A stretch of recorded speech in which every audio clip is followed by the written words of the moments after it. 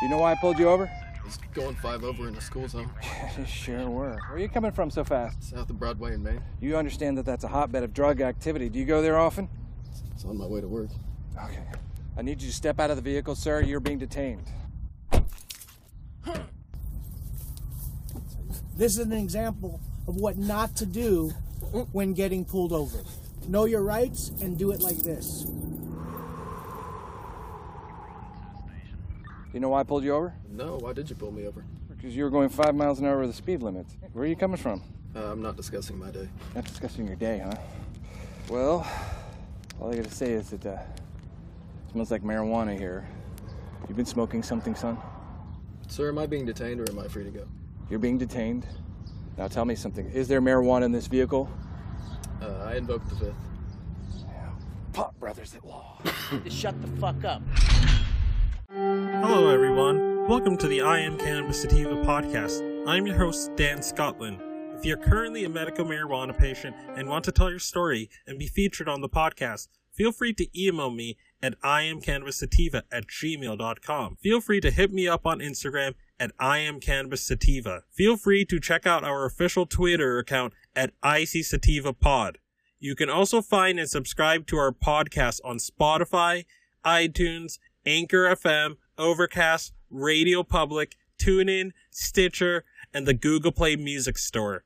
Please rate and review us on iTunes, as rating and reviewing us will bump up the pod on their algorithm and put this project in front of even more eyeballs. If you like what we are doing, please become a Patreon supporter of the podcast and support us. Supporting us helps us keep the lights on, pay rent, pay for hosting, equipment, and travel. You can do this by going to www.anchor.fm/IamCannabisSativapodcast/support. You can also support me on Patreon at www.patreon.com/ICSativapodcasts.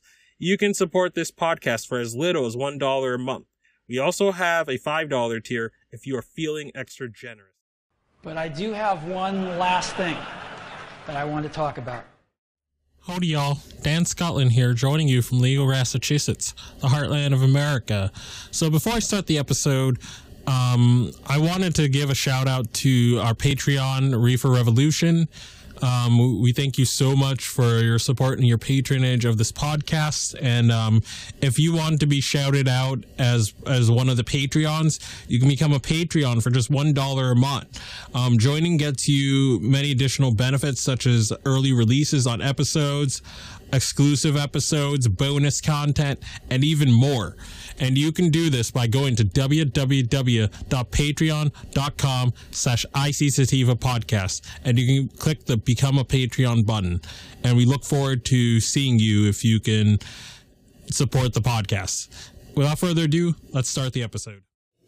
Howdy y'all, Dan Scotland here, joining you from Legal, Massachusetts, the heartland of America. So for today's episode, we're going to be talking about an indigenous or First Nations tribe in America, in the U.S., that has voted to legalize cannabis in South Dakota. And this story is from Mary Jane. Indigenous tribe legalizes weed in a state where cannabis remains illegal. The Oglala Sioux tribe members approved a tribal referendum to permit medical and recreational marijuana on South Dakota's Pine Tree Reservation, according to early vote counts. If tribe elders confirm Tuesday's vote later this week, the tribe will become the first to legalize cannabis in a U.S. state where pot remains illegal for all purposes. The early vote count suggests that marijuana legalization passed by overwhelming majorities, according to tribal members. Medical marijuana passed with 82%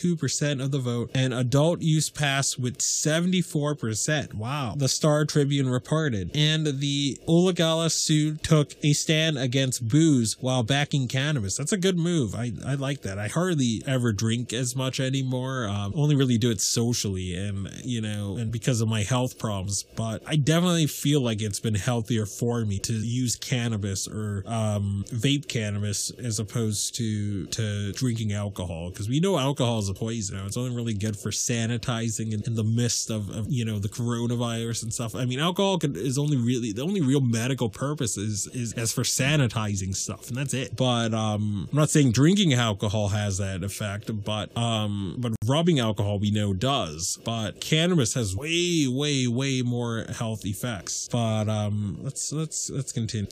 Tribal members rejected a proposal to allow alcohol in their casino. The alcohol referendum failed by a 12% margin. Instead of alcohol at the casinos, tribal leaders are considering turning the Olagala Sioux Casino into a pot resort. Oh my goodness, this is so smart. I'm guessing that Governor Noem is going to strike this down. I'm guessing that the South Dakota lawmakers will do all they can to nullify it, or South Dakota State Police will bust people coming from the reservation. I mean, I don't know how long this law lasts, and I don't know if the South Dakota government as a whole is going to respect the sovereignty of this First Nations tribe, and them deciding in their own nation that they want this legal. I don't know if that's going to get respected, but it remains to be seen. Instead of alcohol in the casinos, tribal leaders are considering turning the Olagala Sioux Casino into a pot resort, especially if South Dakota voters do not approve medical or recreational cannabis this year. Like the Olagala Sioux, voters in Mount Rushmore State will get to vote on 2 separate marijuana legalization bills, one for medical and one for recreational, this November. The Olagala Sioux Burgeoning Bud program could generate up to $100 million per year. Wow. For the nation's most impoverished community. Those numbers look especially promising to other indigenous and First Nations communities, which recently asserted that their tribal sovereignty when it comes to economic independence and drug policy reform. For instance, Wyoming tribes will vote this weekend to approve medical marijuana on the Wind River Reservation, and California issued its first state weed grow license to an indigenous marijuana company operating on tribal land. Although the Olagala Sioux expect to have the new regulations for legal cannabis crafted by March 30th, doing so could put them in conflict with state and federal law enforcement. South Dakota, out of all U.S. states, has some of the harshest penalties against cannabis. In fact, South Dakota government still hasn't legalized hemp, the non-intoxicating industrial form of cannabis, despite the U.S. removing hemp from federal drug scheduling over a year ago. However, besides South Dakota's prohibitionist, the federal government may not tolerate the Olagala Sioux's new marijuana program. In 2015, South Dakota Flandreau Santee Sioux tribe planned to open a pot resort in its tribal lands, but ultimately burned its crops and scrapped the idea after being tipped off that the feds would raid the resort as soon as it opened. A Department of Justice memo issued under the Obama administration said indigenous tribes could regulate their own cannabis programs through whatever they tried. Federal authorities threatened to shut them down, or actually did shut them down, even for just growing hemp. However, the memo was not law. It was only a guideline by the Department of Justice. Federal law enforcement campaigns against tribal marijuana continued into the Trump administration after former Justice Department head Jeff Sessions responded to Obama-era pro-cannabis memos. End of article. And this was written by Randy Robinson from Mary Jane. So again, I'm not going to give any of you guys ideas, but hopefully people, when they're in this resort are medicating, and hopefully this benefits the population of the First Nations people and the citizens of South Dakota, and encourages further reform in South Dakota. Again, I don't want to keep this episode too long. Hope you guys got a lot out of it. Peace out, ciao, and stay medicated, my friends. Hi kids, Hudson and Harris here. The legal definition of marijuana recently changed in the state of Texas. Marijuana used to be defined in Texas as cannabis with any amount of THC in it. But now, marijuana is defined as cannabis with a concentration of THC greater than 0.3%. In short, hemp is no longer considered a controlled substance in Texas.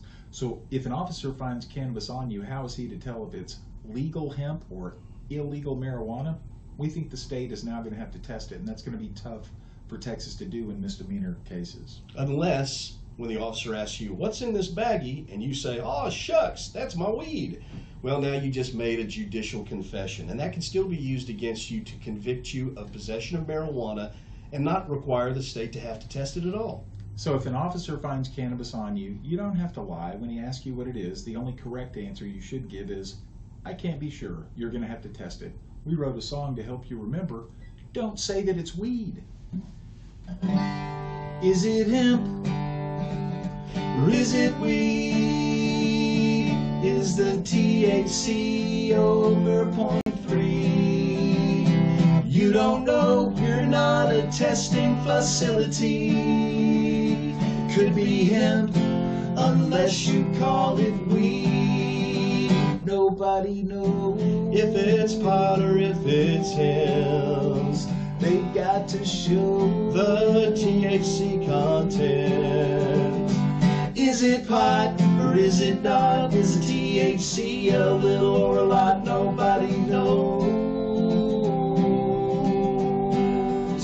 You don't have to lie when a cop says, what's this?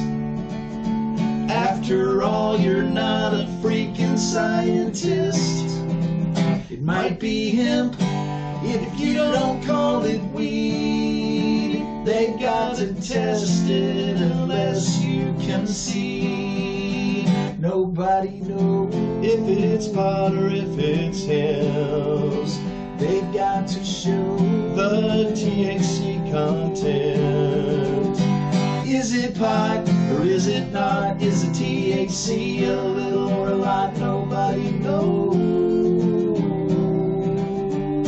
And if a cop says, tell me what this is, or you're gonna get arrested, just say, I can't be sure. You're gonna have to test it because they've got to prove it. They can't do it unless you admit it. So don't be an idiot. So nobody knows if it's pot or if it's hemp. They've got to show the THC content. Is it pot or is it not? Is the THC a little or a lot? Nobody knows. Nobody knows. You don't know. Nobody knows. Especially you. If you find yourself coming around often to my podcast and want to support our humble little project, there are quite a few ways you could do so. Supporting us helps us keep the lights on, pay rent, pay for hosting, equipment, and travel. You can do this by going to https://anchor.fm/IamCannabisSativa/podcast/support. You can also support me now on Patreon at www.patreon.com/ICSativapodcast. You can support the podcast for as little as $1 a month. We also have a $5 and above tier if you are feeling extra generous. Additionally, if you wish to get in contact with us, you can leave a voice message on Anchor, and you can do this by going to https://anchor.fm/IamCannabisSativapodcast and click the send voice message button, and I may just play it on a future episode. You can also call and leave a voice message at 617-466-9389, and I may just play it on a future episode. Feel free to join the ever-expanding I Am Cannabis Sativa podcast planet on Discord. We've got a Discord channel, and that Discord channel can be found at https://discord.gg/65tg2nr. Again, that is https://discord.gg/65tg2nr. Feel free to check out Sequoia Organics for a great source of CBD and hemp-based products. You can check them out by the link https://bit.ly/33fkrv9 9. And you can enter the following coupon codes for extra discounts, such as Dog Treat 20, Tincture 20, 40% sign off ISO, 15% sign off CBD, and that applies to the entire store. And if you're in Northeast New England and you're in Eastern Massachusetts, especially, or